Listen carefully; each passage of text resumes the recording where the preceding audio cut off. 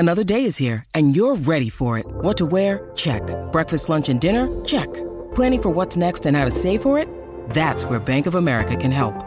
For your financial to-dos, Bank of America has experts ready to help get you closer to your goals. Get started at one of our local financial centers or 24/7 in our mobile banking app. Find a location near you at bankofamerica.com/talktous. What would you like the power to do? Mobile banking requires downloading the app and is only available for select devices. Message and data rates may apply. Bank of America N.A., member FDIC.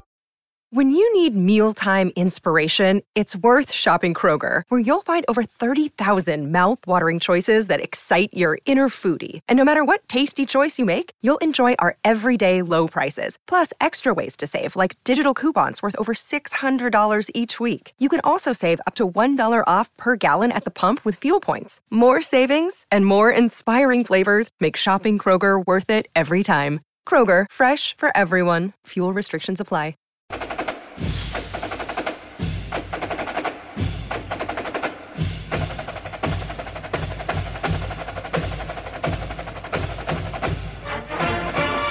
Okay, ladies and gents, no, you're listening to the right show.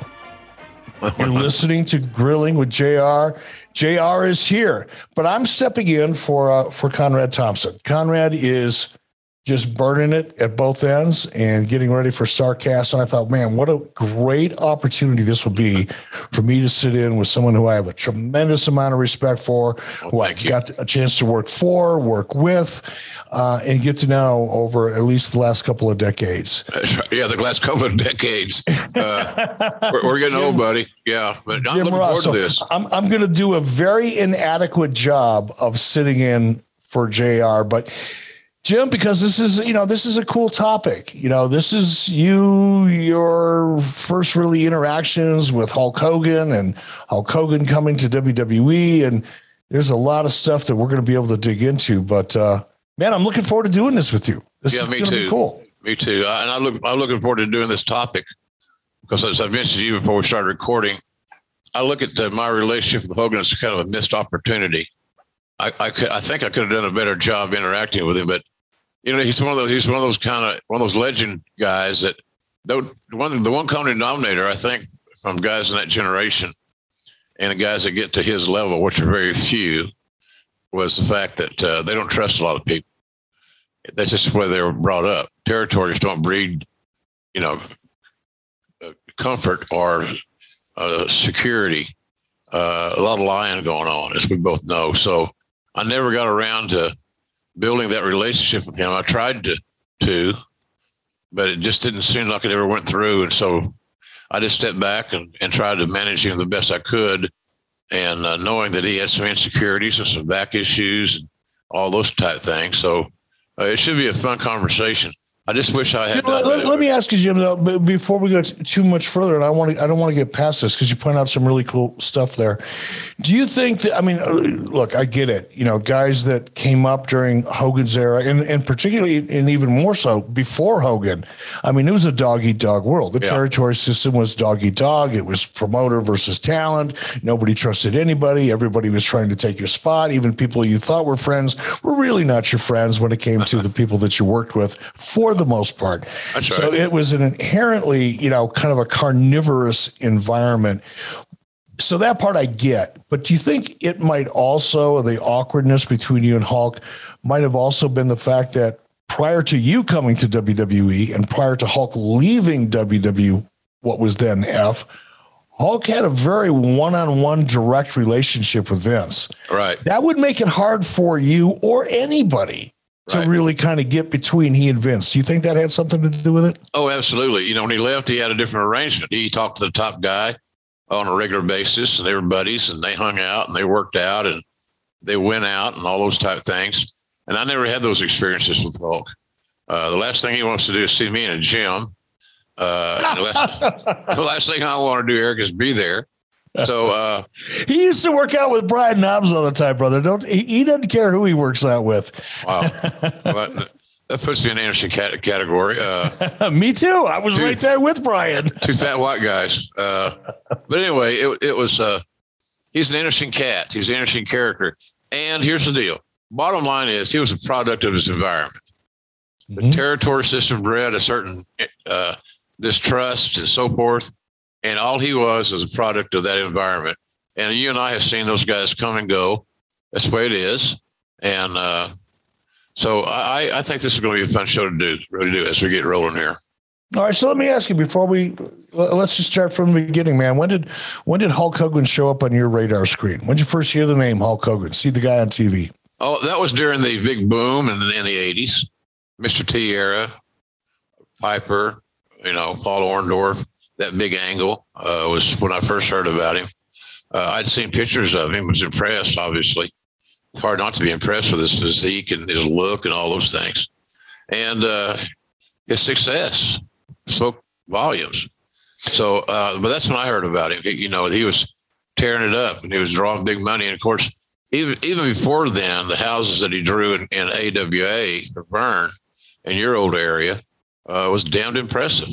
He was the guy who was selling the tickets and loading the wagon. I'm assuming, and I could be wrong, you're working for Watts during this period of time? Yeah, right. Yeah. All right. Now, when I first went to work for Vern in 87, now this is after Hulk left Vern and jumped ship, so to speak. That's the way it was presented to me. Walked out in the middle of the night, all that kind of stuff. So everything I heard from Vern when I first stepped into the wrestling business was kind of like anti-Hulk, not because he wasn't a draw, not because he wasn't, a great potential and a great performer, but because of their business shit. What was Watts's perception? And therefore, what did you hear from Watts about Hulk Hogan at this period of time? He was a big attraction guy.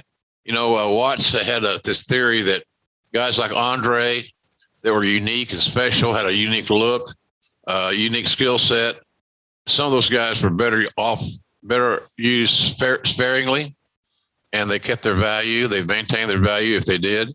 So he thought that, Hogan was that. He thought Hogan was a special attraction guy you saw on special occasions. If you did it that way and didn't overexpose him, he's going to draw a house for you. So Bill didn't have any inherent, he's not a real wrestler. He never wrestled. He's not an amateur. He never had any of that issue. I never heard that from him. I never heard that from him. The proof was at the box office. You can bitch about his, athleticism or he's not a shooter and all that bullshit. But I think what really has turned Bill on that regard was the fact that, Vern's territory was maligned at times. And on this occasion, it was just the fact that, Hogan got over. And Cowboy was always interested in what other territories did to get their guys over, because there may be something he could pick up and use with JYD or some of his baby faces in Mid-South. And you look at this period of time, Vince McMahon, Hulk spent a little time in WWF for Vince for a little while, went to Vern, ended up going back to WWF and Vince McMahon Jr. But by this time, Vince had already started, he started expanding. He started chewing up territories and executing his vision. And now Hulk's there full time. What was your personal reaction? Not as an employee of Bill Watts or somebody you worked with, but what was your perception of that transition from the territory period to the Hulk Hogan national expansion period? Well, everybody didn't get to jump on the train and ride along. It was challenging. It was a new era and without precedent, and basically. And some guys got to jump on the train and ride it to the next stop, and some guys refused to board, because they didn't want, they perceived any change in wrestling as negative. And I don't do that. I know you don't do that. We have to change and to address our surroundings, our team, and our companies. So I just thought it was impressive as hell what he was doing and what Vince was doing, because it was bold. It's going to take great management. You're instead of managing a territory in the Northeast, you're managing a territory that covers the world. And Vince uses a lot of the same techniques and same formulas, but it was still a daunting task to take that next step. And some of the good old boy network didn't make it, and therefore some of them have complained over the years. And we've all heard it, that Vince killed the business and all this stuff. And it seemed like it happened more when he bought St. Louis, because St. Louis was Sam Muchnick was kind of held as a benchmark, I guess. And but in any event, we saw great change, and I was lucky. I was in a territory that was enduring this whole change. Watts was hard-headed and stubborn, and certainly didn't want to fold his hand. He wanted to play this thing out, and thought we could still be competitive with the other territory, no matter how the thing shaked out. If you give a good product on a regular basis, a good TV writing that makes logical sense, and you got a shot. A lot of similarities, I think, between Bill Watts and Verne Gagne in that respect. You know, it's like, well, Verne was a mentor to Cowboy. You know, Cowboy worked in the AWA way back in the day, and Cowboy had great respect for Verne because Verne was a shooter.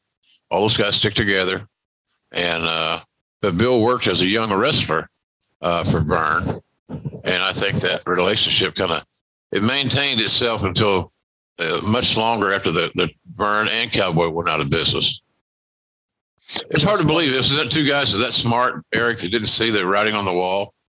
Well, the one thing that you and I, I'm sure you've never listened to too many of my podcasts, and I don't get a chance to listen to a lot of yours, but I think one of the things that we probably both say in our respective podcasts, whenever, in your case, Bill Watts comes up, or in my case, Verne Gagne comes up, is they were both stubborn sons of bitches. Yeah. you could not get, and I think even Vince McMahon, that's what, somebody asked me once, is there any similarity between Verne Gagne and Vince McMahon? And the only one that I could think of is they're both stubborn as hell. Yeah. And Watts was right in there with them, They were. Did you have any interaction with Hulk, obviously before you ended up in WWF, but did you ever cross paths with him at all? No, I didn't. That was one of the other issues that's kind of strange.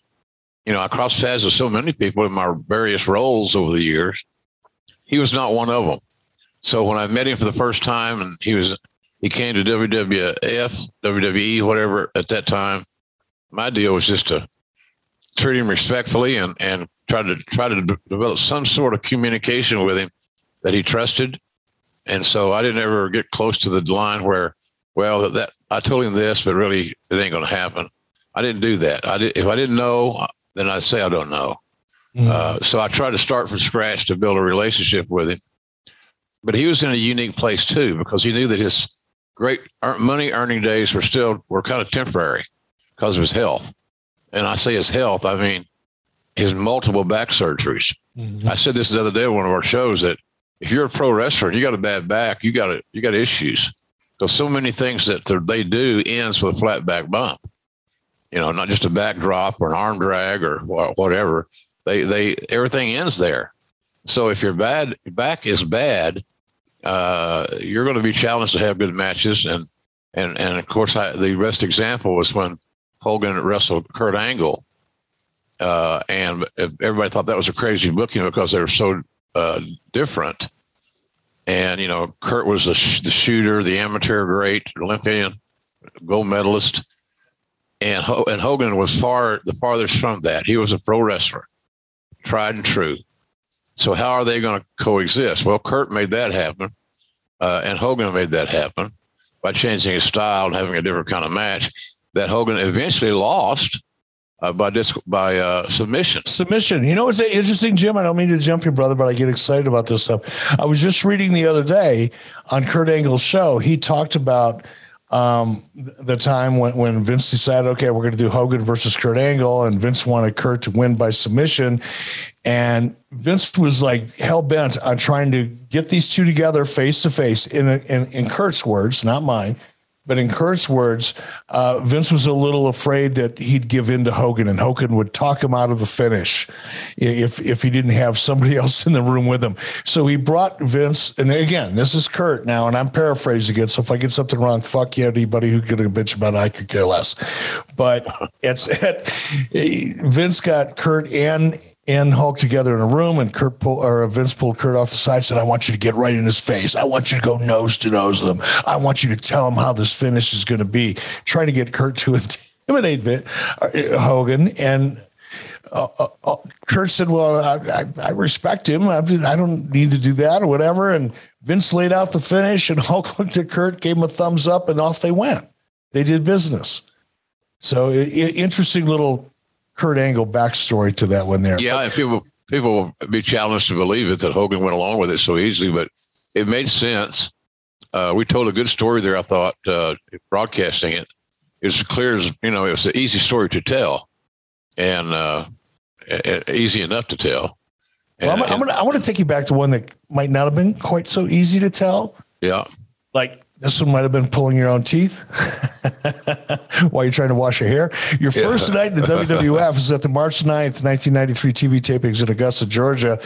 And this is like the first time you met Hogan, right? In person? Do you recall? I don't know if I even met him down. I met Vince down there for the first time in person. And we had a 3-hour meeting while TV was ongoing. And when we left, I had a job in Stanford, moving to Stanford. So that was a little bit of a tricky deal. I'm sorry. But, yeah. And then I lived there so many times, I kind of get used to it, off and on. So I was a very active renter in Connecticut, unfortunately. But you may not remember having met Hulk that night, but you did call a match. But he and Brutus Beefcake defeated the Beverly Brothers that night. You did the voiceovers with Bobby Heenan for a WWF Coliseum video release. Let's take a look at that. It looks like Hogan wants to tag, and he gets it. This is what they've been waiting for, Ross. They want to see the Hulkster. The Beefcake is the weak link of the team because of his face. They got to take advantage of it. Well, Beefcake's face had to be surgically repaired after a jet skiing accident. No, he was parasailing. Someone was up in the air and their knees flew right in and hit him in the face. Oh, look at Hogan's strength. Oh, he's a strong man. 5 times WWF champion. No one's done it better than him. He talked about losing weight to be quicker, to be have a little bit more cardiovascular conditioning. He looks to be very lean, not carrying any excess poundage. That's for darn sure. Side headlock by Hogan.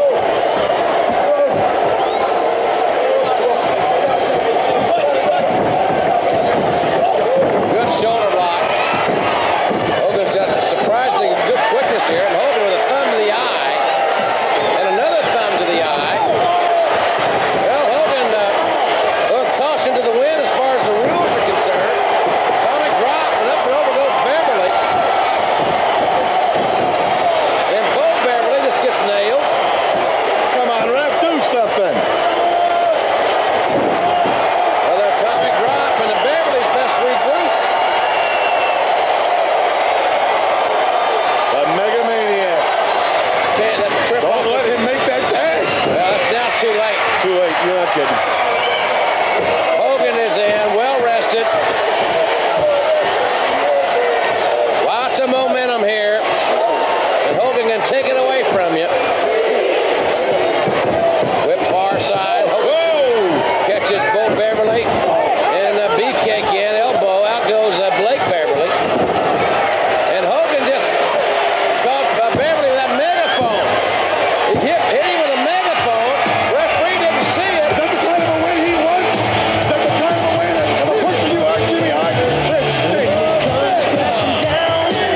Well, Hogan pulled a page out of the Beverly's playbook, I guess. I hope you're proud of your victory, you and Beefcake. It's a real, real good victory.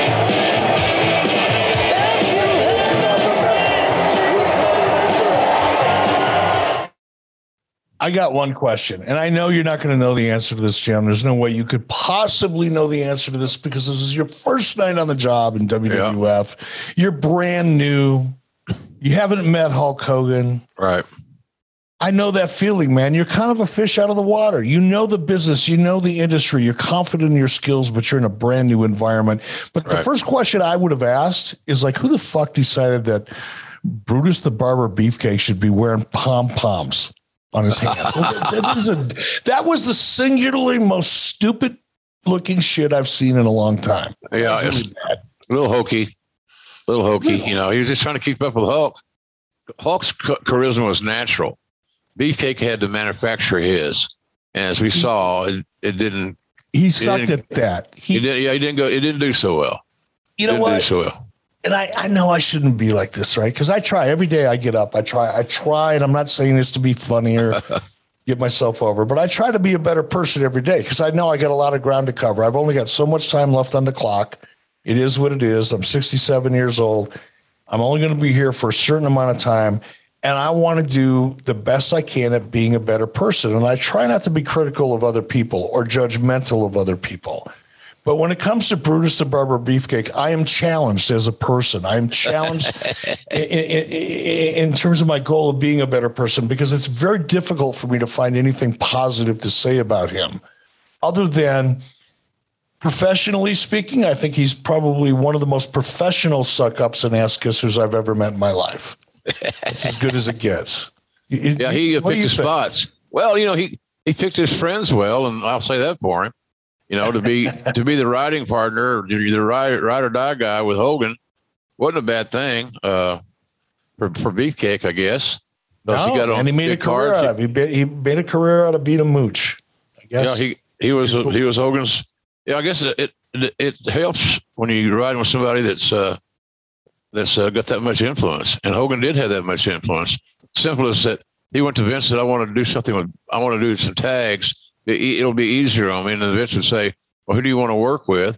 Well, I want to work with Beefcake because he knew Beefcake was harmless. He was harmless. I was on the receiving end of the same conversations, man. I didn't want to hire Brutus. That's the last thing. It was a Hulk Hogan tax. There were certain taxes you had to pay. Yeah, if you're going to hire Hulk Hogan, you're going to negotiate his salary or his fee, and then you're going to negotiate the taxes that you have to pay along with it. All right. You're right. There's a little bit of a add-on tax, shall we say, and you had to pay it, or you didn't have Hogan. Kind of the way I looked at it. And you know what, Jim? As much as the executive side of me, and even the creative side of me, wasn't excited about Brutus at all. Like, truth be told, it was like throwing up in my mouth in a way. Oh, yeah. Afford Anything talks about how to avoid common pitfalls, how to refine your mental models, and how to think about how to think. Paula, while certainly you can mess up on $1 million a year, it is far less likely than it is on $30,000 a year. Right. I would meet wonderful people that were struggling with a budget that was super tight. It was 100%. You need to make more money. Make smarter choices and build a better life. Afford Anything, wherever you listen. But I kind of admired Hulk in a sense and still do because he's very loyal. He's loyal almost. Sometimes he's loyal to people he shouldn't be loyal to. And I learned that years later, of course. But for better or worse, whatever relationship Hulk and Brutus had, Hulk always tried to take care of him. And not just Brutus. There were others as well. And to a degree, I may have been one of them, when it came to TNA. TNA wanted to bring Hulk Hogan in. Hulk Hogan wouldn't go in unless he brought Eric Bischoff. I joke about it all the time. I got Jimmy Harted into TNA. I didn't want to be there. I got Jimmy Harted into there. So as much as it was a pain in the ass to have to deal with guys like Brutus because of Hulk and pay that tax, I kind of admire the guy for just, look, here's the deal. If you want me, I'm loyal to my friends. You're going to have to be loyal to them too. Yeah, that's a great trait and a passing trait. It's not that way for everybody. And a lot of talents are so insecure that they're afraid to bring along their tax, their baggage. Not Hulk. He knew exactly his worth and his value, and he had leverage. And all that boiled down to was getting one of his buddies a gig, or 2 or 3 buddies a gig. Then that's what he was going to do. So, and it. Vince knows it. I didn't have that issue when it came to us the first time because he was just kind of getting back in the family, shall we say. Yeah. And it was a little slower process than he was accustomed to. But look, he still had access to McMahon. He just didn't have the access to McMahon that he had prior to. It wasn't wide open. where the door was always open. Now, Vince may say the door is always open, but we both know that the door is open when he says it's open. And I think Terry Hogan had to understand that and adjust to it. And it wasn't an easy adjustment. No, I get it. And especially knowing him, because I know this is going to sound really weird to people that don't know Hulk well, but that probably, in a way, this sounds so cornball, but hurt his feelings.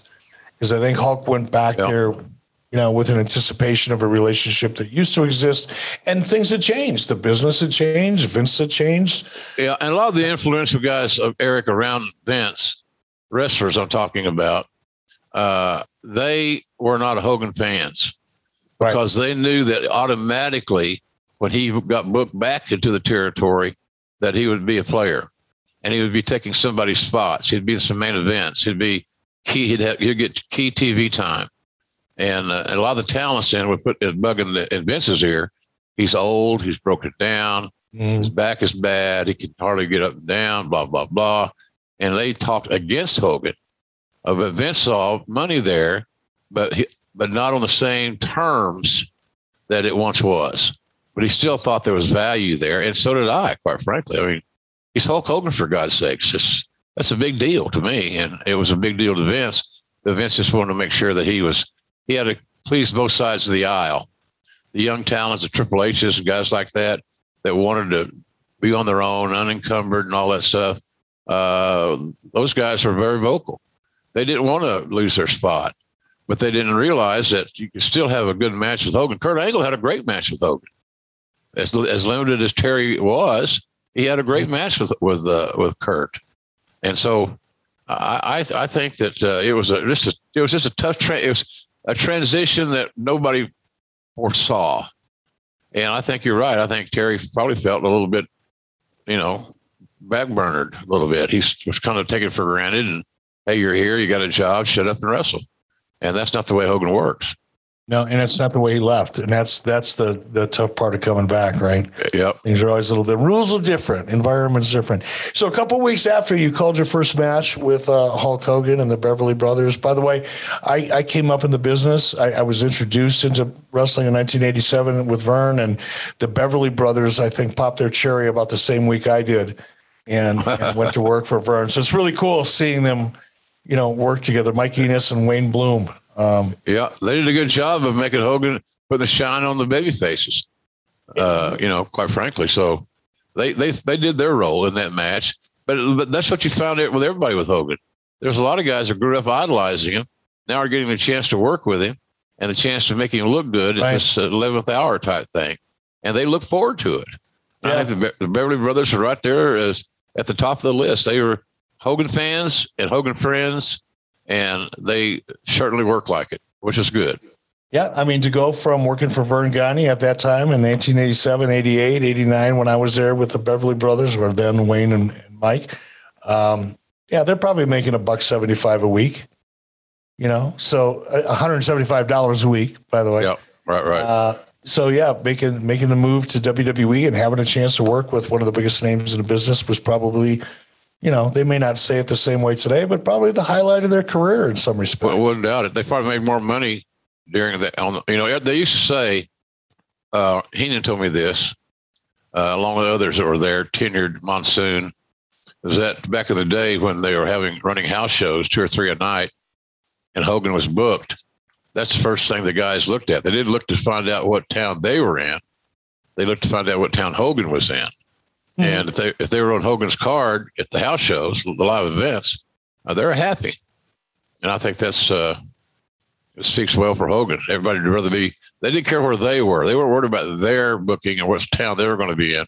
They just wanted to be on the same card with Hogan because they knew more than likely it was going to draw. So let's talk about one of those next cards shortly after this match on March 9th. Hogan defeats Yokozuna shortly after Yokozuna defeated Bret Hart. Were you privy to all that? Did you know what was going on before the night of that match, or did you? Yeah, it was kind of a political nightmare. You had different parties lobbying for different things, and to beat Yokozuna at that time was a little bit of a risk because we didn't know how well his character was going to withstand a loss to the returning Hulk Hogan. But it was, I thought it was kind of cool booking, and it certainly reinvigorated Hogan. It showed that Yokozuna was human. They did a little crazy finish, and so it wasn't like he got guzzled or eaten alive. So, but it was very political. There was a side, Yoko had a lot of followers within the company, a lot of relatives, a lot of friends. He was very likable. So he's getting his big break, and now the old man's coming back and taking it away from him. So there was a little bit of political, I don't want to say upheaval. That's over dramatic, but it wasn't the most popular move within the boys. So I'm gonna test you here. Okay.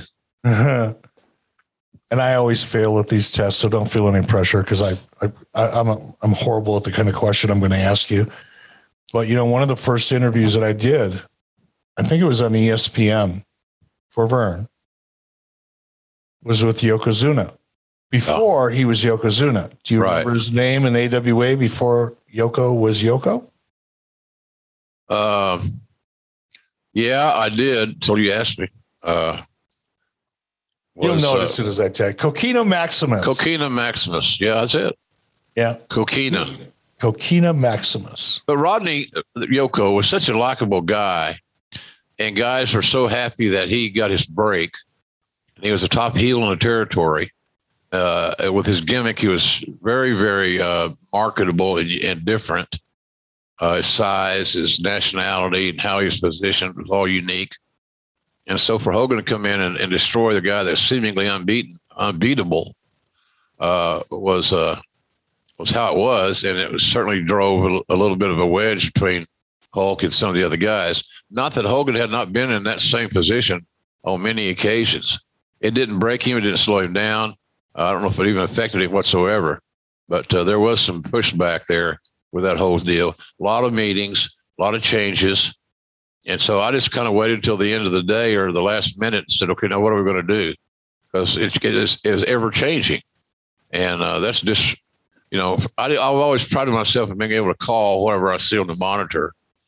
So I figured, well, I'm not going to have a hand in the final on this creative, whether I like what they're doing or I don't. But I'm going to be prepared to call the match. So you put the goddamn match on the monitor. I can call that. If I can see it, I can give you a match.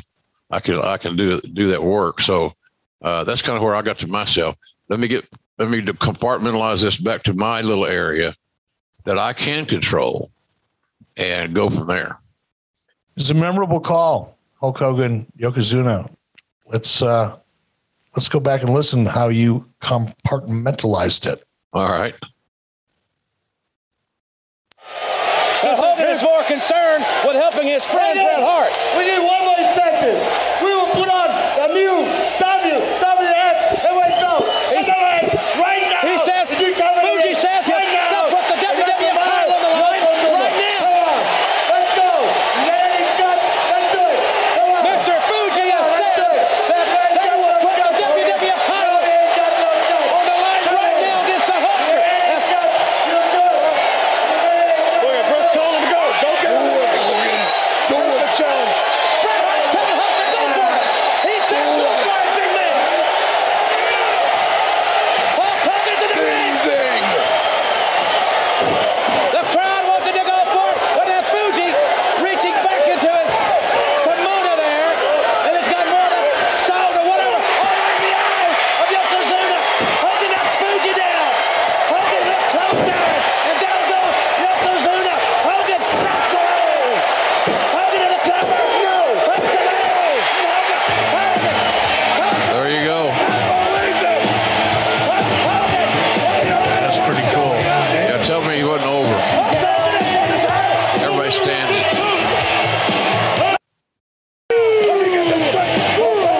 It's the new WWF champion. Hogan's the new champion. Yokozuna had the title for 3 minutes. Hogan has won the title. I remember this event because I had actually started negotiating with Hulk prior to this event. Yeah. And if you notice in this footage that we've been watching, if you happen to be watching along with us here on adfreeshows.com, Hogan's got a big old black eye. Yes, he does. He and Brutus had been out on jet skis, and maybe I got the story wrong. Maybe you heard it differently, but they had been out on jet skis, had a pretty serious jet ski accident. Brutus had a massive amount of damage to the head and the face, required tons of stitches and staples and reconstructive surgery. Right. And that's where, and here's another little piece of wrestling trivia for those of you who love this kind of crazy shit. I can't believe that I remember it because I've been out of my Prevagen now for about a month and a half. But this is where, oh gosh, I can't believe it was Ellis Edwards, who was kind of a quasi stunt man. Right. And Hogan had, I think, been introduced with him doing his show, Thunder, whatever it was, Thunder in Paradise. Yep. And Ellis happened to be out on jet skis with Hulk and Brutus, and pretty serious accident. It was Ellis that actually probably saved Brutus's life. Wow. At that point. And then Ellis became one of those people that Hulk Hogan became very loyal to, which is why I ended up not having to hire, because Ellis did a lot for us. Yeah. I would have never hired him otherwise.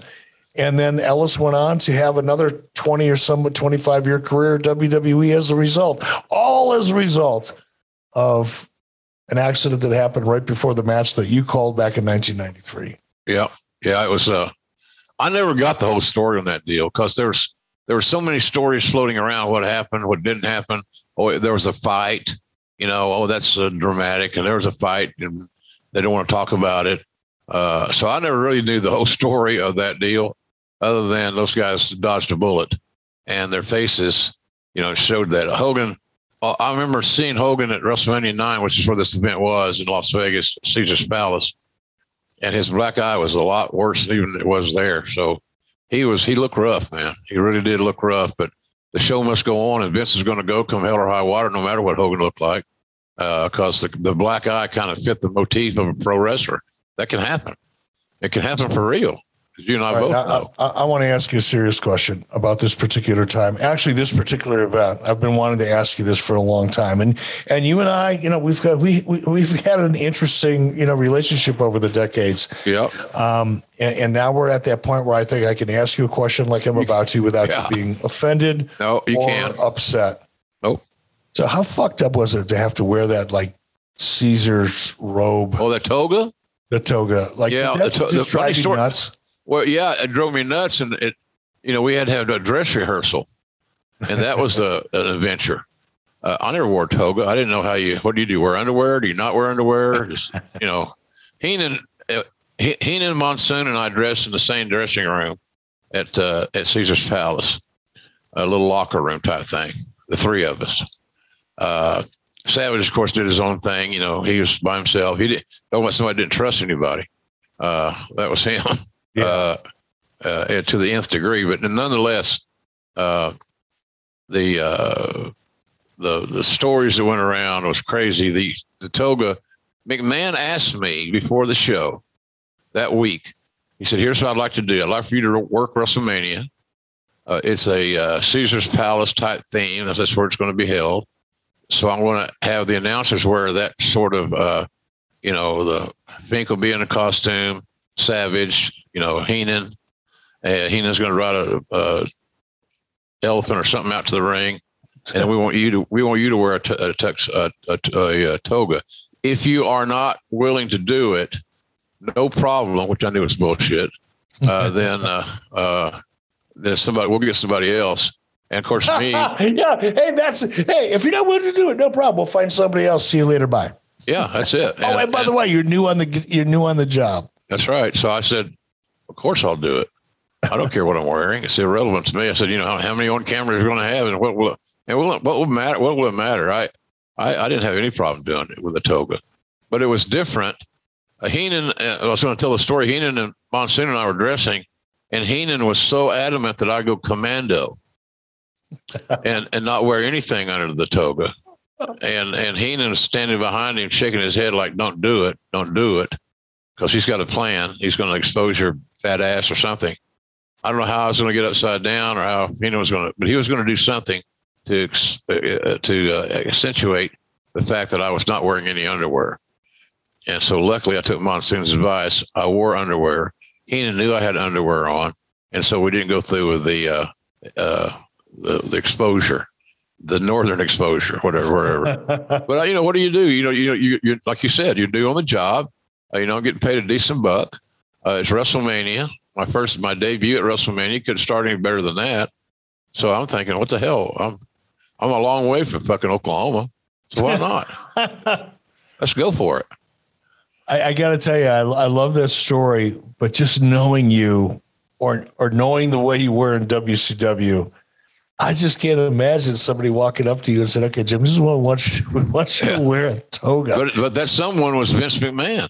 Yeah, but that changed the game. There had to be some colorful conversation. Oh, there were. And I shared those with Monsoon and Heenan. Monsoon had to wear the same shit. Heenan wore something topical. So, but it wasn't. I was so excited, Eric, about having a job. I get that. And WWE and continuing my career that I really, the toga didn't really put too much of a blip on the screen. It really didn't. But I know there are times in my life where it would have, but not then because I was new on the job. I wasn't going to commit suicide, professional suicide by saying, no, I don't want to announce WrestleMania because I can't wear a toga. Are you shitting me? No, I know because you're kind of torn because deep down in your head and in your soul, you're like, no, this is fucking stupid. Why should I be doing this? But the professional side of you, and I've been in the same situation, man. I took a fucking Bronco Buster from Mae Young or whoever it was. So come on, I get it. But it's the talent side of you has to go, wait a minute, I'm being paid to do the job that the director wants me to do. Bingo. I'm an actor, an actress. I'm a performer. My job is to do the best I can with what I'm asked to do, not to pass judgment on it. But it takes a couple minutes to get to that conversation. It does. You got to get comfortable. The conversation could be somewhat more awkward. Yeah, it was a little awkward. But again, you go back to the reality of the situation. Do you want to disappoint your boss on his first assignment, his biggest event of the year that he's trusting you to broadcast? Yeah. Because you don't want to do it because you're retired? That didn't seem like a good enough reason to me to put my job in jeopardy.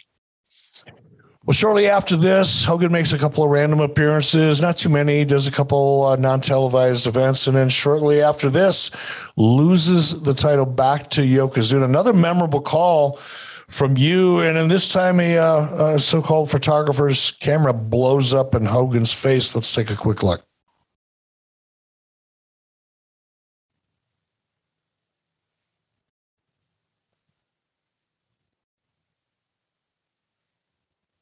Another 3 big kicks right to the face. He's up. He's down. Yeah.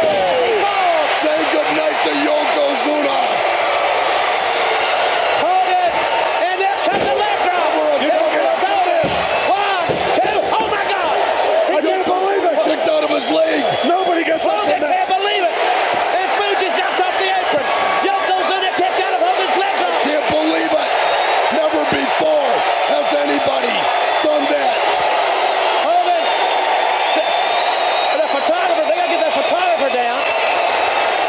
Shouldn't be up on the apron. That's a dangerous place to be. Well, these pictures are so... Oh, my God. What was that? His camera exploded. What? Right in Hogan's face. His camera exploded in Hogan's face. Yokozuna drops the leg on Hogan. Yokozuna. 1, leg hook. 2. Yokozuna. We got a new champion. We got a new champion. What the hell happened? Obviously, his camera exploded. Ladies and gentlemen, let's go to Howard Finkel for the official decision. The winner of this bout and new World Wrestling Federation champion, Yokozuna. Boys, the headlines in the papers in Japan are going to be full of pictures of Yokozuna. Hogan's sight has been impaired from that explosion. Oh no. I can't call what happened because I don't know. It's obvious to me that the bright lights of the World Wrestling Federation frustration once again are too much for the Hulkster. Yokozuna has defeated Hulk Hogan to win the WWF Championship. Hogan, I'm not sure he can even see. Hogan doesn't know where he's at. He's blind. Oh, I know what he's going to do. Yokozuna wants to add insult to injury. He wants to end Hogan's career. He wants to kill Hulkamania. Boy, Savage is hard to work with. Banzai. Here we go. Yeah, I want to talk to you about Randy and working with him in commentary. This is, for me, brother, this is about the time that I think by this point I'm executive producer. We're scouting around. I think I've had conversations with Hulk about this time or slightly before this, but also looking at Randy Savage.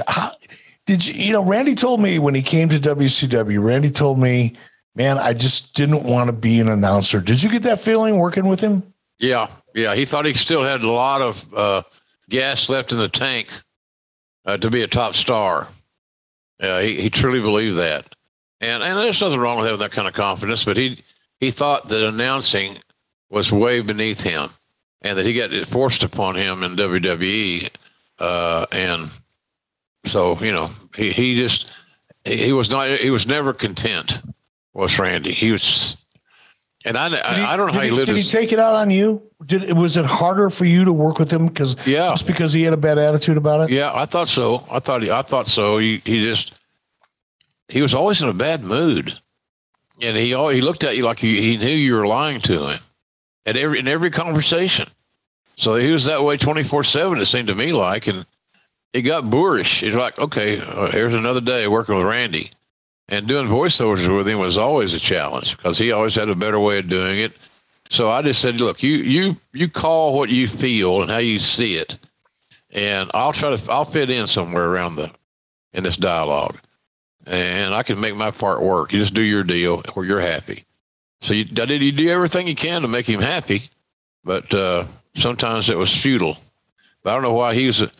I know later in his life Randy got remarried. He was allegedly a happy guy, and he found a good mate, a good woman. We both know that that's kind of important in our lives. We find out at different times. I sure was fortunate, and I know you are too, with your marriage. So but Randy was not happy about anything. He was the toughest guy I ever worked with, without question.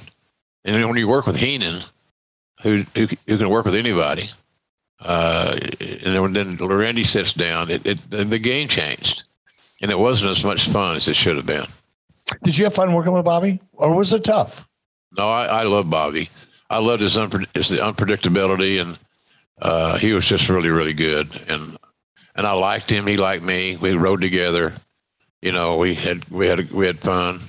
We smoked a lot of weed together. He liked that. That always calmed him down. And that may have been why he wanted to ride with me, because I had the weed, and I always had had a joint or two that he would enjoy. Our code word was chocolate cake. So he'd say, "Redneck, you got any chocolate cake?" I said, "I do have some chocolate cake." So we'd sometimes take a break in the voiceovers to go have lunch, even though the voiceovers were catered. So we'd go have, quote unquote, wink, wink, have lunch, drive around, smoke the joint, come back and finish our voiceovers. And the crew loved it because Heenan and I had one day that we would do 3 wrestling challenge shows in the studio, the voiceovers. And he was, Bobby could be very temperamental because of his neck, and I think he fell out of love with wrestling a little bit, kind of along those years. So, but he had to be kind of taken care of. He had to be nursed a little bit, and the chocolate cake seemed to help him. Well, going back to this time, man, you've been in the company just a little bit, man, relatively short period of time. You've called a match for Hulk Hogan, one of the biggest names at that point, the history of professional wrestling, and maybe still in some ways, arguably to this day. If you look at impact during certain eras and things like that, it's kind of a big damn deal. And now you called the match for him. That's basically going to lead to him leaving the company. That's kind of accomplishment pretty early on, don't you think? Yeah, well, it was the assignment I received, and I did the best I could with it. I tried to take care of Hogan on his way out. He had a good out with that camera. The cameraman was, of course, downtown Bruno, Harvey Whippleman. That was his little role that day. Well, whose idea was that, by the way, man? Not to interrupt you. I don't know. I want to say it might have been Pat Patterson's idea. Might have been his idea, but somebody, Pat or Vince, came up with it, as best I recall. Remember, Pat must have been high that day, because every idea I've ever heard out of Pat made sense to me. But having that goofy fucking photographer with a gimmick camera, well, they're just trying to find something to give Hogan an out, an excuse, and how do we do it that's unique, and that's what they came up with. Pat must have forgot his English-French dictionary and confused unique with stupid. Yeah. Good. I love Pat. I do. I love Pat. He was a brilliant man, boy. I'll tell you, he was a brilliant guy, and a lot of the top stars in WWE now a lot of them can look back on their careers to say that Patterson was an asset. And Dwayne Johnson's one big time. Pat Patterson was huge in Rock's career and others. You know, Pat had a good line of communication with Austin. All those guys. So he was very much a part of the success that we'd eventually have during the Attitude Era, because Pat was helping those guys refine their game, and it was, and he did a hell of a job doing it. You know, when I was after I kind of moved on beyond executive producer and started getting involved with creative a little bit in 95 and then more in 96. People kept asking, man, who's the one person you'd love to get from WWE? And it wasn't Undertaker and it wasn't Shawn Michaels. No disrespect to them, but I knew that they weren't available anyway. They were both, well, first of all, I didn't want Shawn because he was a trip and I didn't want another trip to deal with. But Undertaker, I had heard from so many people, he was so loyal to Vince. There was no way it was ever going to happen. So I never even thought about Undertaker. But I coveted Pat Patterson. I wanted Pat so bad. Because historically, and you have a different perspective on this maybe than I did, but WCW never had no disrespect to Dusty or anybody else. I love Dusty. I really did. He was kind of a mentor to me in some respects. But when it came to finishes, man, WCW's finishes sucked. And I used to watch WWF shows, especially the pay-per-view shows, and it was like every finish was three-dimensional. It just, you thought you were seeing the finish. No, you weren't seeing the finish. You were seeing a setup for a finish. And now now this is act 2 in a 3-act finish. And now you get to the finish. And the finish itself was a journey within a journey. Like the match is a journey of its own, right? You have the psychology and the storytelling and all the things that go into the match, the anticipation to build up, blah, blah, blah, blah, blah. But then when you get in, you start knocking on the door of the finish, then the finish becomes a journey within the journey. And Pat was just amazing at that. Yeah. Told a great story.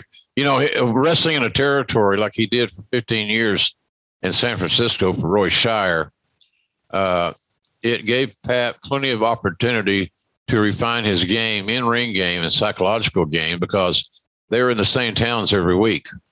And it was, you know, nice little driving territory, and he was there a long time. So I think a lot of those things that he learned to do episodically on TV, collaborating with Roy Shire, who was a hell of a booker, I'm told, was great practice for what he ended up doing for Vince. He was just excellent. And he could think 2 or 3 shows down the road.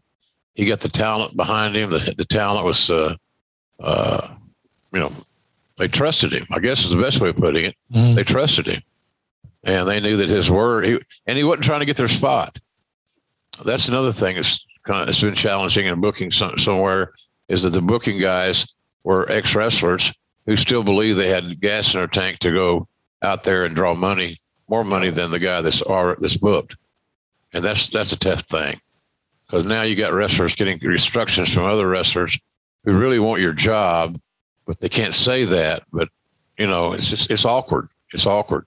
And Patterson didn't want anybody's job, but he I remember when we put him back in the ring doing some stuff with Briscoe as the Stooges, he enjoyed the shit out of it. and he was good. He added things to it. He added stuff to it that you wouldn't think that would be there. Just phenomenal. Patterson was one of the most talented guys all around that I ever worked with. I've often said that I've been very blessed. Heenan was a three-tool player. He could wrestle, he could talk, he could manage, and so was there's somebody else I was thinking about there in that role. But the bottom line, Patterson was one of those three-tool guys. Jerry Lawler's one of those three-tool guys that can wrestle, can manage, could do commentary, blah blah blah. So I've always thought that Patterson was in a small group of amazing talents that could do multiple things really, really well. You mentioned Roy Shire, and I know this is off topic, but it's another question. It's why I was so excited to do this with you, because we have a lot in common, but at the same time, you were in a different world than I was. But Roy Shire is a name that I often heard Vern Gagne talk about, and Vern promoted San Francisco. Right. Often. Do you know what the relationship was between Vern and Shire? Did they like co-promote, or what? I think at one time, Eric, Roy Shire was the tag team partner of Ray Stevens. And they both had trips through the AWA. They both got bookings from, and they both, when they're still working, Vern used them. So, and then Vern could see this Roy Shire guy had a brain. He's pretty fucking smart. And he proved that for years as the, owner of a territory and producing TV there on Channel 2 in San Francisco. And, he had his way of doing things. I heard he was tough. He was a lot like Cowboy, and Cowboy and Roy Shire were buddies. There was a clique there years ago, a little group that included Vern and Fritz, Cowboy, Roy Shire. Something might have been one or two others. There were tough guys, legit tough guys that were workers who were in positions to own or call the shots in their territory. And all those guys kind of stuck together. So I heard a lot of Roy Shire stories, but he ran his deal. He may have been more stringent than Cowboy, quite frankly. And Watts could be a no-nonsense hard ass, and when he wanted to be. And he talked about Roy Shire a lot. And then when you talk to guys about Roy Shire that worked for him, they say he was a tough son of a gun to make happy, but he would listen. And that's where Patterson got a lot of his stuff. Patterson would suggest things, and Roy Shire knew that Patterson was so valuable as a talent that he didn't want to shit on him. So consequently, Patterson got a lot of his ideas through. And then for him, luckily for him, those ideas worked.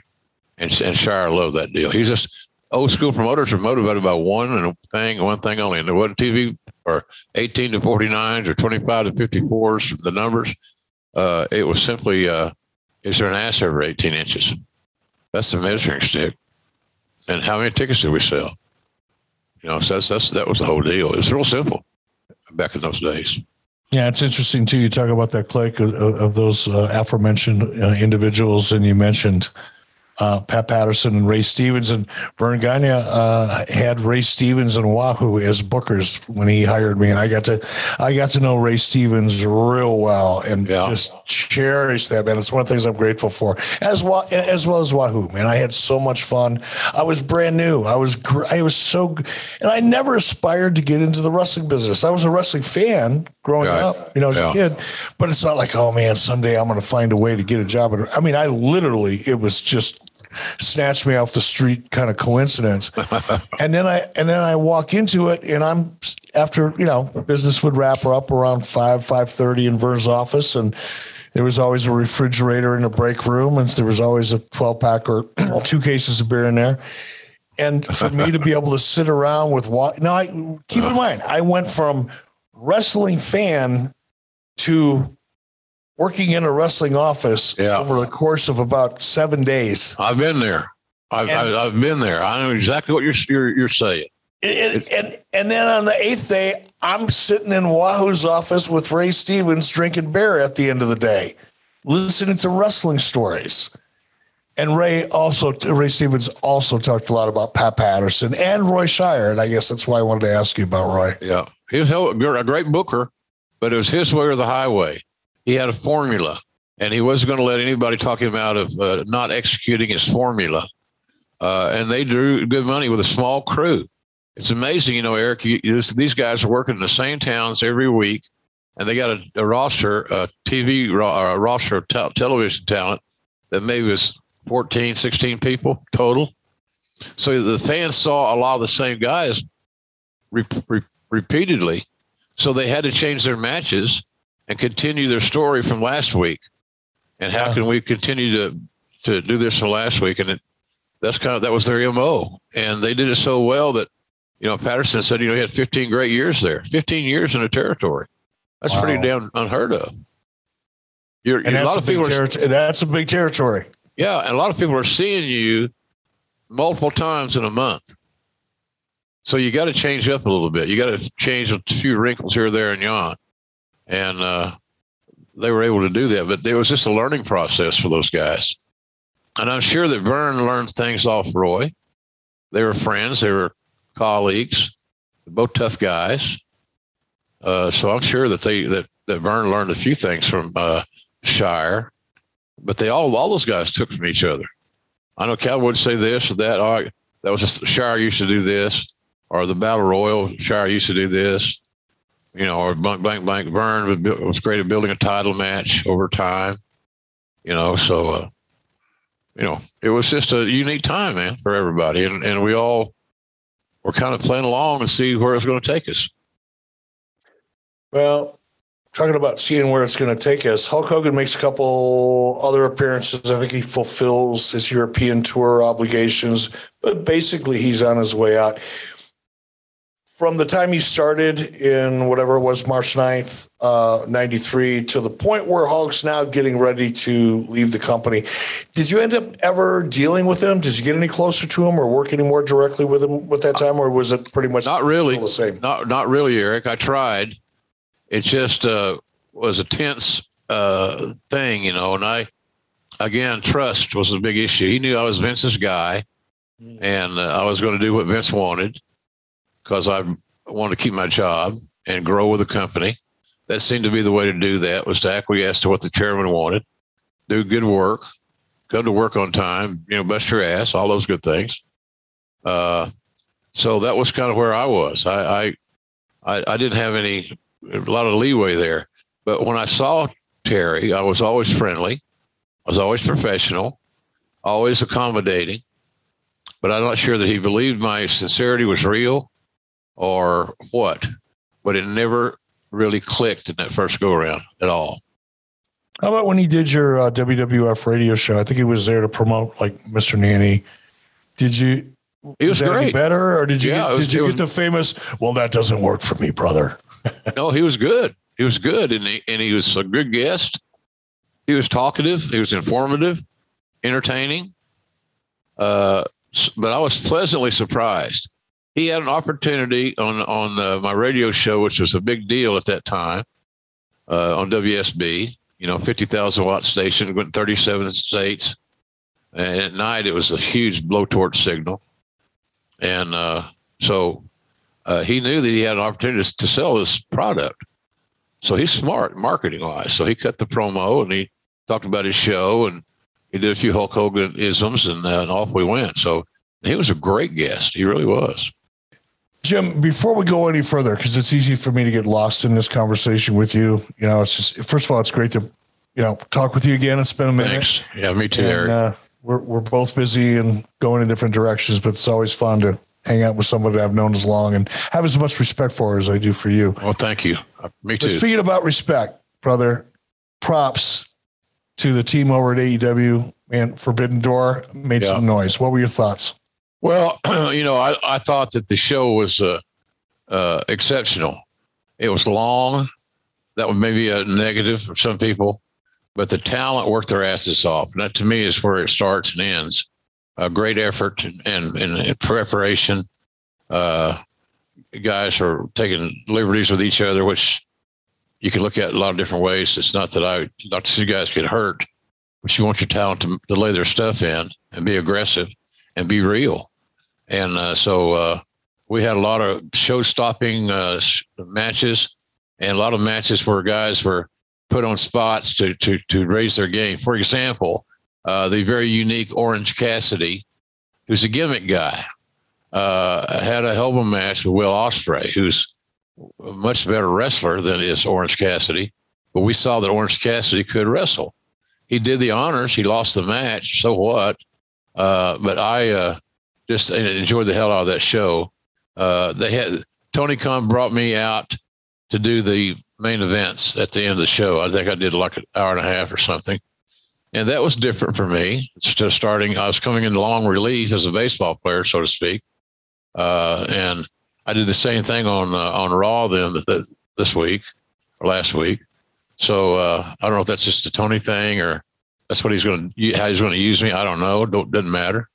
So, but it was really a good night, exciting night, great crowd. You know, you got a sellout crowd in United Center, at home of the Bulls and Michael Jordan and all that stuff. So I thought we had a good accomplishment. So $1 Million Gate, which for us is great. It's great for anybody to do $1 Million Gate. And so we're really happy about that. So I just wanted to say something in a positive way. You know, we had so many guys hurt, and you know how that is. And you got to keep rebooking cards because of injury. It's tough, man. And Tony Khan did a hell of a job of making chicken salad out of chicken shit with so many guys hurt. And a lot of the guys rose to the occasion. Or the aforementioned Orange Cassidy. He had a great match with Will Ospreay, and it can't go without mentioning. And I thought that Jon Moxley and Tanahashi had a hell of a show stealer. It's funny, guys like you and I will understand this. A lot of folks don't. When you close a show that big, it's that long and that spectacular, it's hard to do. It's hard to close with something unique, and you're telling a different story, and how do I get the audience re-engaged, et cetera, et cetera. And Moxley and Tanahashi accomplished that. So it was a good show, a good week of TV for AEW. Our roster's young. Everybody's growing. Everybody's learning things. But it was fun. It's fun to be with this team because they're all young and enthusiastic. And they asked, years and years ago, there was this television personality named Art Linkletter. He had a TV show for years, and he wrote a book that was extremely successful called Kids Say the Darndest Things. Young wrestlers say the darndest things. And so that's part of my charge, is to answer those dumb questions when I'm there. I get a ton of those questions because I've been around, I'm older, and I've seen it happen, and so forth and so on. So it's just a fun place to be right now, and I'm really proud of the efforts that the team had in the last couple of weeks. It's just been extraordinary. So I'm happy for AEW. I'm glad I'm working there. I appreciate Tony Khan's confidence in me, but we got it. Our roster's coming along really well, and I'm happy for them. Good kids. They're just living their dream, Eric. They're doing. Once you and I got in the business, we started living our dream too. Once we understood this is where we should be, we understood then at some point in this journey, well, I think this might be what I'm supposed to be doing. You know what's fun for me when I watch, young talent? Orange Cassidy's a perfect example. When I first saw Orange Cassidy come on screen, I went, what the fuck? Me too. And within about a month, I was going, I kind of dig this. Yep. And because I can still relate to that. I can still relate to being so new in the business where everything is, you're just learning every single day. You're learning, and then just to watch somebody grow so quickly, it's kind of like I get a little bit of a rush living vicariously through them. Yeah. Because I've had my time in the sun like you did. Yeah. And now I think probably both you and I get as much of a kick out of watching somebody else experience that journey. Yeah. Because it's a journey. Yeah. And I've developed a personal relationship with all those kids, Jungle Boy and Orange and so many. I miss names, but that's been the fun part of this gig, because the travel is still the travel. The only good thing about our travel is that we travel once a week, and it's not like you're on the road 2 or 3 days a week and things of that nature. this past week, So do you get like a private jet shit? I mean, are you on Delta. Oh, okay. So you're still traveling the hard way. I've traveled with Tony a time or two in his jet, but he's all over the place. He's doing NFL stuff and soccer stuff and what have you. But I ride commercial and I don't mind. What the hell? I drove commercial, except for this period of time I was in the WWE and riding the famous McMahon plane. I hated that plane.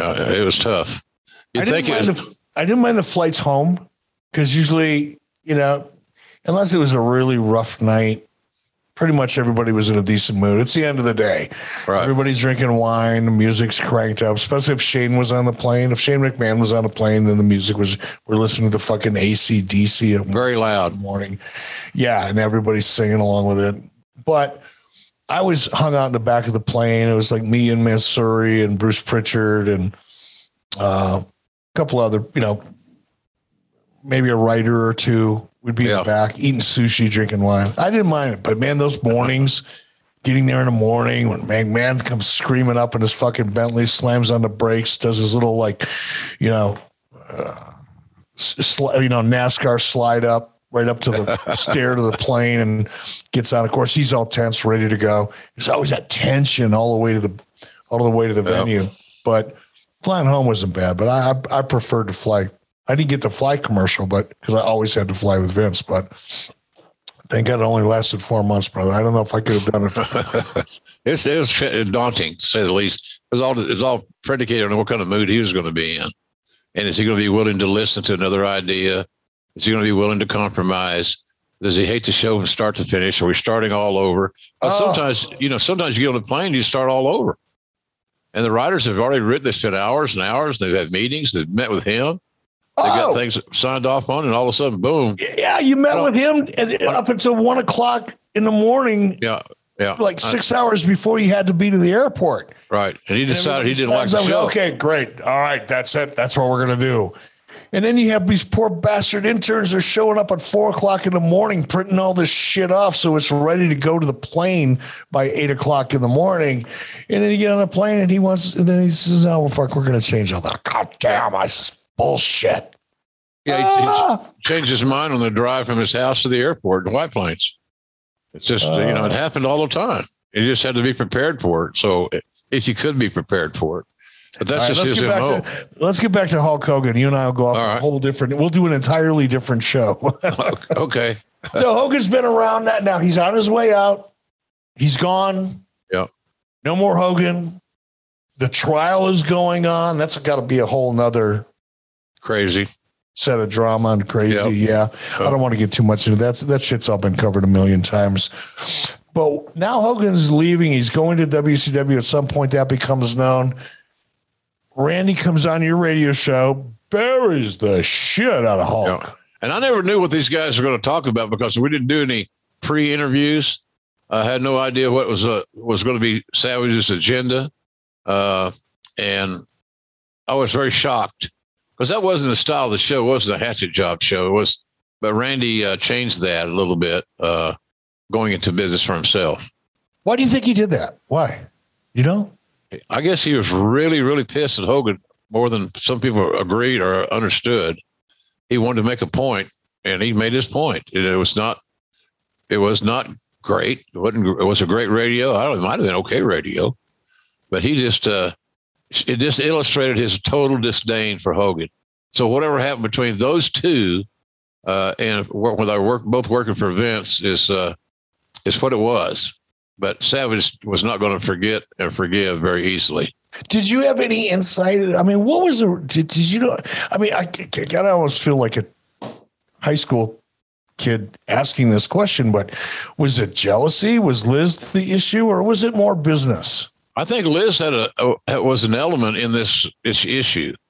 I'm not sure how big a role she played, but I think she was in play to some degree. And I think that may have stemmed from Randy thinking that Hogan and Liz had something going on. I don't know that to be true. I have never had that confirmed, and I've never really asked. I really don't care. But for whatever reason, it got personal. And so sometimes you can cut the chase to your search for what's going on by going, is there a woman in this equation? And there was a beautiful woman in this equation. And she was very unique. And that love-hate she had with Randy was what it was. So he never trusted Hogan at all for whatever reason. And I've always thought that the common place to start looking at that deal was Liz. You know, it was just a very uncomfortable situation. And they weren't together, as best I recall, they weren't together much. They stayed apart quite a bit, you know, and that's probably a good thing for all of us. So Jim, we're going to skip forward a lot because now we're going to go right past Monday Night Wars, the Hogan turn, the impact that had, the reaction to all that. Maybe we'll do that on another show because that's a show unto itself, really. But we don't see Hogan back in WWE again until February of 2002. Were you part of any of those discussions before reaching out to Hulk? I mean, did you and Vince talk about that at all? Yeah, of course. We just thought he still had value, unlike some of his peers or his prospective new teammates who thought that it was over. But what they really thought was they didn't want the competition because they knew that he was still over. And his name had great value, great name identity. I mean, my God, he's the most famous wrestler in history. And he's still walking around and able to do a few things. So we felt like if he was booked properly and not overexposed, that he had value for us. It was just a matter of where his head was and how big a commitment he wanted to make re-entering the game. Because that's kind of where I saw it. You know, he's getting back in the game after a little hiatus. And, you know, he's not a young kid. He's not perfectly healthy. He's had all those back surgeries, as we mentioned, endlessly. So, you know, we were optimistic that it was going to work, and he would be a nice component to add to the mix. He's Hulk Hogan. He's always going to be Hulk Hogan. And Vince and I understood that, and we said that to each other a lot. But a lot of the talents thought he can never be the same. And, you know, we didn't. And here's the funny thing about it. We never have asked him to be the same. He had limitations. So be smart, recognize his limitations, and book him accordingly. It's not that hard if you're just if your talent's willing to acquiesce that they're not perfect and they're not, they have to have a little bit of booking help, a little sizzle need to be added to their formula. Little humility. Yeah. But we just seriously thought he could still come in and pop a house or set something up. And if nothing else, those guys need to understand if you're booked with him, you know, you might be in a situation where he's putting you over or you're putting him over, but you got to work together. And we believe that it was the experiment was worth a chance. You know, Jim, I just jumped ahead to 2002 because that's when Hulk made his way back. But there was a point in time, I think it was around 96 or 97. Might have been 97. I remember WC Nitro was in Denver, and Hulk and I, you know, hung out all afternoon, got along great, shared a dressing room, probably had a couple beers during the evening while we were working. Things were going great. We were on a pretty good roll. And Hulk told me that night, you know, early in the evening, he goes, "Hey, man, I just want you to know I'm meeting with Vince McMahon tonight. Vince is flying into Denver to meet with me after Nitro."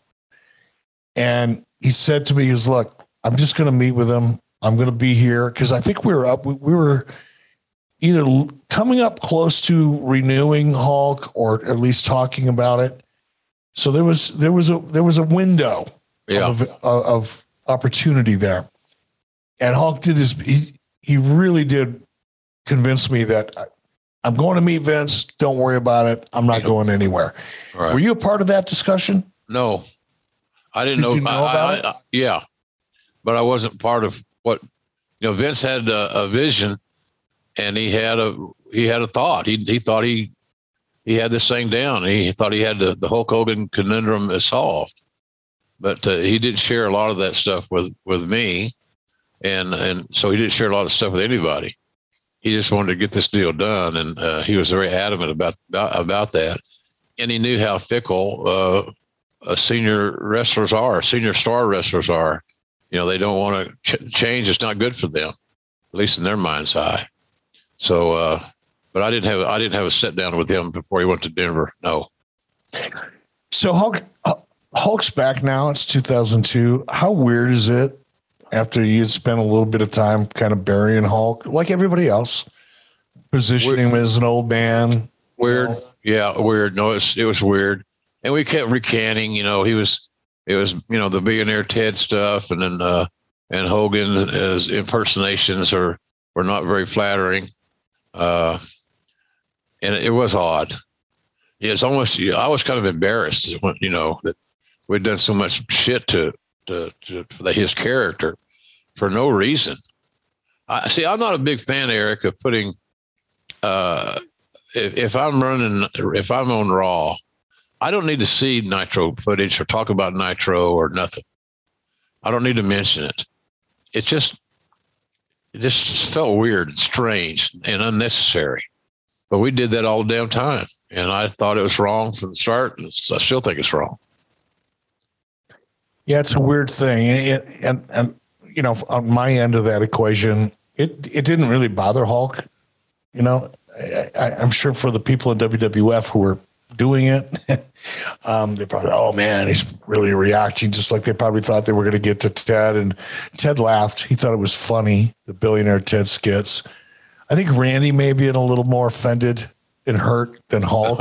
I can see that. Hulk didn't really give a shit, to be honest. It didn't faze him, or at least if it did, he didn't sell it. Yeah. But he's good about, over the years, he's been good about no selling things. Yes, indeed he was. Yeah, he wouldn't sell it, but he wouldn't forget it either, right? Right, correct. Yeah, I'm not going to sell it for you, brother, but I'll never fucking forget it. That's right. That's right. So Hogan's he's around for a minute. We're talking about 2002. Rock, Hogan, talked a lot about that on your podcast. Abrupt end, man. After losing to Brock Lesnar, boom, he's gone. How weird is that? It's hard to swallow. It's just, it seems wrestling is better with Hogan in it. For us at that time, I thought that anyway. I thought he would help our roster. Did you see it coming? Did you have a sense? I had a little sense that he was not happy with his positioning. He wanted to be the guy, the one and only guy, and we weren't in a position to make that commitment because we did have Rock, we did have Lesnar, and Austin in and out, the injuries and so forth. So Triple H was getting hot. Mick Foley was doing well. So we had other guys that we had to continue to build, and he wanted to be the guy. And I don't think it was ever intended for him to be the guy, which is hard for a guy that was the man in the whole business to swallow sometimes. It's a little bit like Randy, I think, in a way. And I kind of understand this. Obviously I've never been in a position like Randy or Hulk or Rock or anything like that. But I think you and I both have been around enough people that have been in those positions that we understand that in their minds, they can still do this shit. Oh, yeah. In their minds, they're still 25 and 30. In their minds, what they can do out in the ring is still more than enough to maintain those positions because you don't see yourself the way the audience sees you. Right. It's kind of like, walking by a mirror, you don't quite see the same image in the mirror that other people see. That's right. And it's a tough thing for performers. I think that's why so many professional athletes, just have a hard time retiring. Right. They don't need the money. Floyd Mayweather doesn't need the money, but they need the fame. They need the adulation. He just loves the juice. Yeah. It's the rush of it all. It's hard to get that needle out of your arm. There's no other way to get it. No. So they keep doing it. So Hogan comes back. When does he come back? In February of 2003. What were your thoughts about him coming back? Hopeful that we would catch lightning in a bottle. Was it worth a gamble? We thought so, but we weren't sure what we were going to get. A lot of it was always going to depend on his two things, his attitude and his health. Mm-hmm. And the attitude you didn't know until you got there, and the health was something we knew we just had to deal with. And that was a matter of monitoring how he worked, how often he worked, who he worked with, et cetera, et cetera. that's why a lot of people thought we spoke of earlier about the match that Hogan had with Kurt Angle. It was two polar opposites, but they ended up having a good match because they told a viable story. But that was what you're always curious about. Can Hogan still have those matches? And he answered that question. He could have those matches. And I was always happy for him and proud of him that he came through when a lot of people thought that he didn't have it left. And he had plenty left. Do you think he came through? I mean, he came back to set up the rematch with Rock, No Way Out, and then went on to wrestle Vince at WrestleMania 19, Seattle. Do you think he lived up to the hype? You think Hogan lived up to the expectation? Oh, absolutely. Yeah, he did. The match that Hogan had with Rock at WrestleMania 18 in Toronto was pretty classic, to be honest with you. You know, Lawler and I had Hogan was a heel going into it. Rock was the young, full of P&V baby face. So we're in our spots ready to put them in those two positions. And all of a sudden you hear the music for Hogan and you'd think that I always often compare it that Hogan fans are like Eagles fans, not Philadelphia Eagles, but the rock group, the Eagles. Yeah. They just want to hear Hotel California one more time. God, that's the truth, isn't it? That is the best way to say it, brother. You're right on the money. They want a leg drop and a Hulk up and some of his traditional things, but they want Hotel California that one more time.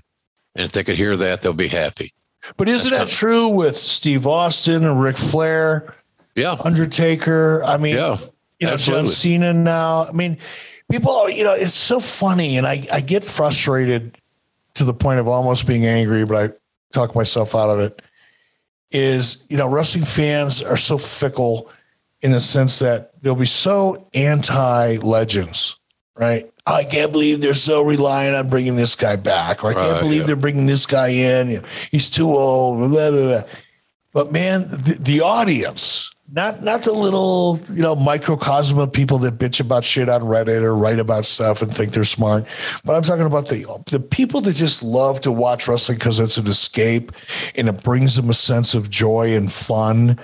Man, when you bring back a Hulk Hogan or you bring back a John Cena, or you bring back a Steve Austin, that's exactly what you're saying. You hit it right on the head.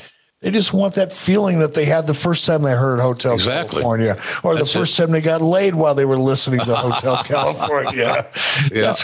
That's the deal, man.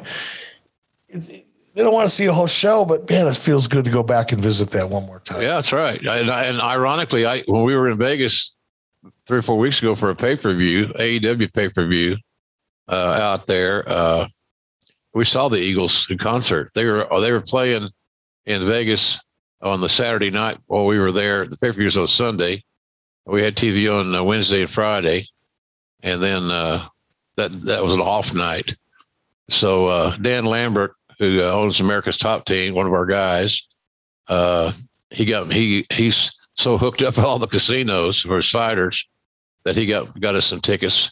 Raphael Morphy and I went, along with Tony Chimmel and Mike Chioda, and they had never seen the Eagles in concert, and they were blown away.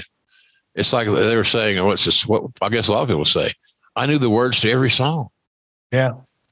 So they recognized the leg drop. They recognized the big boot. They recognized the, hulking up. The same deal. It's the same theory.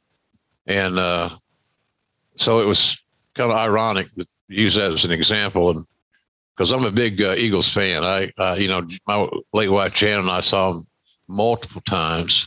We both loved them. We went through the Glenn Fry years, and now the what's the guy's name of Oklahoma, Vince Gill years, who's absolutely phenomenal.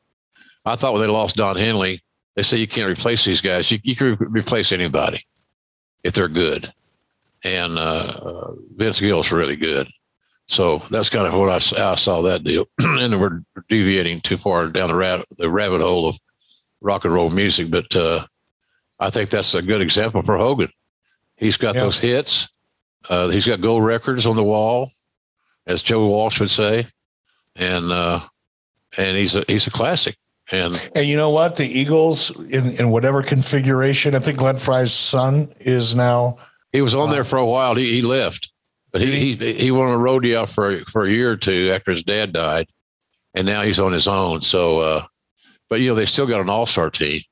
They still got Timothy B. Schmidt. They still got Glenn Fry, and maybe the most important element of all, they still got Joe Walsh. Yep.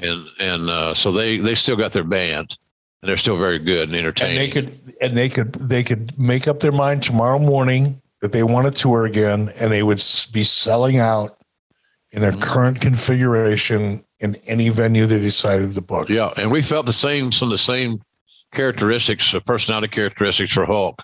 Mm-hmm. He's a legend, and some people will buy a ticket to go see him to take a kid, and they can show that kid who their hero was when they were the kid's age. So I thought that was pretty. I think that's pretty cool and illogical. I think that's right. A lot of people say this is the guy Daddy loved. So, and I think there's something to be said for that too.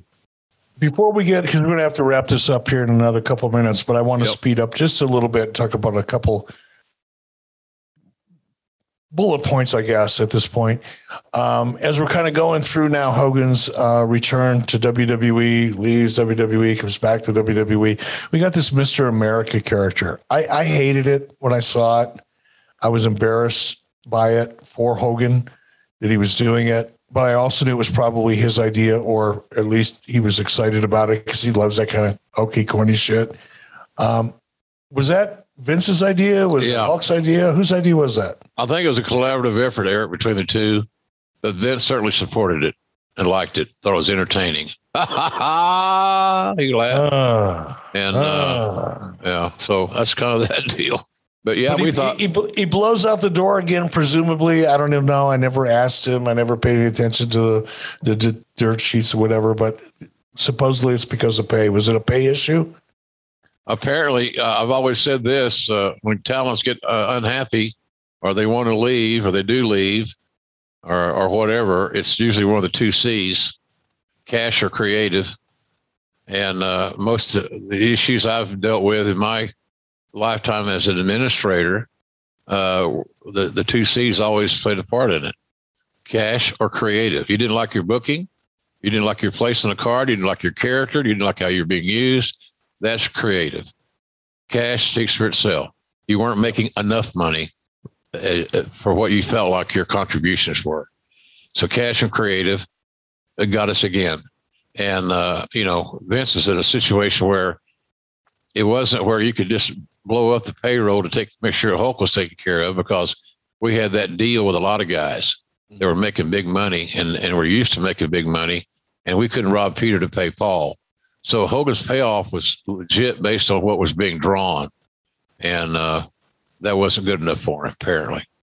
Well, and I'll be honest, I don't think that was necessarily the case early on. I think Vince took care of of Hulk early on in ways that weren't necessarily relative to what he really drew. Just to keep him happy. Yeah, keep him happy. And that was an ongoing full-time gig, keeping Hulk happy. So Hulk's gone now. He's noticeably absent at WrestleMania 20, Hall of Fame. I've always described, because I used to hear, man, I first started working with Hulk in 93, negotiating with him. By 94, we're working together. And I spent a lot of time with Hulk, personally, professionally. Yeah. And everything in between. And I learned early on that there was a weird love-hate relationship between Hulk Hogan and Vince McMahon that I am confident. I'm a 100% confident as I sit here and talk to the man I respect, the voice of professional wrestling. When I say to you, I am 100% confident that love-hate relationship exists to this very moment. Just based on a conversation I had with him the other day. But he's gone, WrestleMania 20, boom, persona non grata, up. And then he's back the following year. He's inducted into the Hall of Fame in Los Angeles. What do you remember about that? Vince kept trying to create a relationship. And maybe I should better said he kept trying to recreate the dynamic that Vince had with Hogan. Hence all the second chances and next starts and Hall of Fames. And here's another reason we can bring him back, et cetera, et cetera. So Vince kept trying to accomplish what you said earlier, that idyllic-like relationship that they once had. Mm-hmm. And they both probably were not willing to say, we can never have it the way we used to, but we can have it better than we have it now if we both try. And that was always where the jury was out. Will they, or is this going to work out, or are we going to get to where we want to be? Or is somebody in this equation willing to compromise something? And that was what the issues were, compromise. Because, again, you get to compromising, you change things, and talent says, well, the compromise is making me look weak. So, but you got to give it a chance. If the glass is always half empty, it's always going to be half empty. Yeah. And so you got to look at it differently. And that's kind of how I felt bad for Vince at times, because he really wanted the relationship to get back on a somewhat of an even keel. It may never be like it used to be, but he wanted to make it better than it is. And I'm not sure we ever accomplished that. What did you think about Hogan's match with Shawn Michaels? Pleasantly surprised. I thought Shawn took some liberties. I thought Shawn was a little lighthearted and being a wise ass at times in that situation. But Michaels' ego was such that he cannot have a bad match that reflects negatively on him, and that certainly would have. I thought the match was pretty damn good, quite frankly. And Michaels had to gear it back a little bit because of the pace of Michaels' pace and Hogan's pace were entirely different. It's much like Kurt Angle and the Hogan match we talked about. It was just different. And the pacing was different. The psychology was different. So I thought that they had a good match. And I was not surprised that it was a good match because of the egos involved. Michaels wanted to go out there and say, hey, I had this great match with Hogan. Can you? I can. I'm good. And that's kind of where I saw that situation. But it was the match that had to be booked. And it was the new It Boy versus the Legend. It had to be booked at some point. You just hope that the damn thing was going to be a good solid match. And thanks to the professionalism of both guys, and Hogan had reasons to be wary because Shawn is taking this thing very lightheartedly. You got an eyeball rolling on working with Hogan tonight, whatever. It's just a different generational thing, man. And young guys like Shawn at that time need to realize you wouldn't even be here in this position making all this money if it hadn't been for a guy named Hulk Hogan steering the course. And a lot of guys don't want to admit that. They were jealous. And they didn't want to give Hogan the credit that he deserved. I always gave him the credit that he deserved. I really did. Whether I liked his style of wrestling, Hogan has a formula. Mm-hmm. Cowboy Bill Watson, he come out of retirement once a year, had a formula. You just JYD when he wrestled, he had a small moveset, but he had a formula, and it worked for him. So Hogan had a formula, and there's nothing wrong with that. It worked, and it worked real well. Formulas do work. Yeah. In professional wrestling on small and large scales. I'm sorry, I'm not going to make any more editorial comments. Don't want anybody to get chapped ass over anything I say on this particular episode. But let me ask you, Jim, my opinion watching that, and I was behind the scenes a little bit, kind of saw a little bit of the handwriting on the wall. You think Shawn Michaels intentionally oversold to make it look bad? Yeah, I do. Is that professional in your opinion? No. He did it because he could. And he was one of those guys that didn't have a lot of confidence of Vince bringing Hogan back. And there were others, but Shawn was one of them at that time. At least that's my take on it. I lost a lot of respect for Shawn Michaels that night. I really did. Yeah, it was unnecessary. It just showed everybody that he did it because he could. And he knew Vince wasn't going to do anything about it. Let's let everybody watching along with us here, if they are on ad-free shows, take a look at this match. See what you think.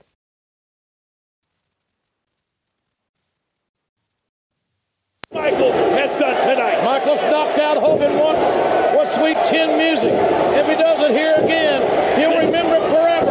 This is the American way. The aggression, the talent, the challenging yourself to get it done. He got it. He got it. It's over. It's over. He got it. Michaels got Hogan with the Sweet Chin Music. Every county. Forget about it. Oh my God. For the love of God, Hogan powered out.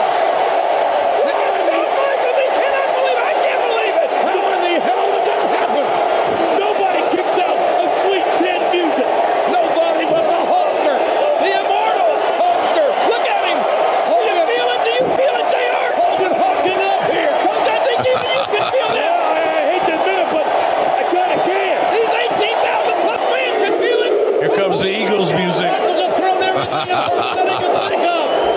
But to no avail. Holding with the right hand. Michaels hit to the right. Boom! Oh, the big boot. The impact of a Mack truck. Shawn Michaels held on. Get up, Shawn. Get up.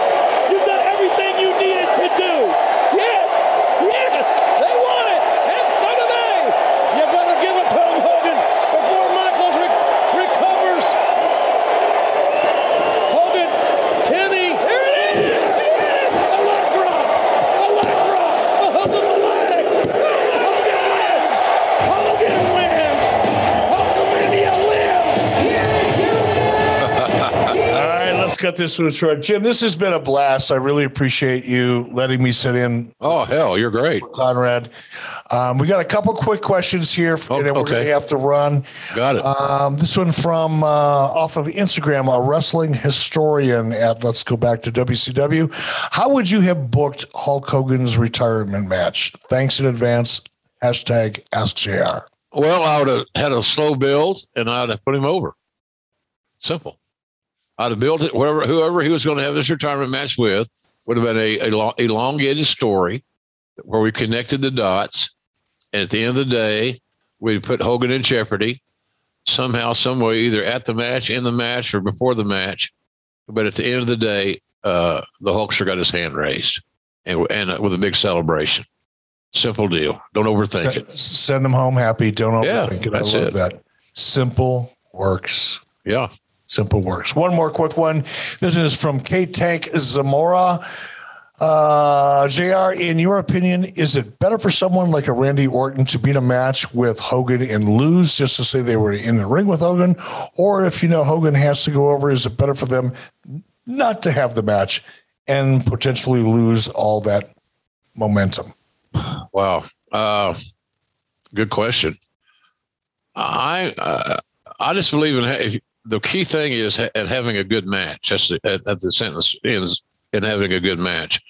Randy Orton can have a good match with anybody, and Orton, the where he always was brought up, Eric, is that if you're a good enough worker, you know how to lose and maintain your integrity, or you know how to win and build your integrity. And I always thought Hogan had that ability to do that. But I would have booked Hogan. I think we overexposed him just a little bit because he was trying to do more and change his game up a little bit when he didn't need to.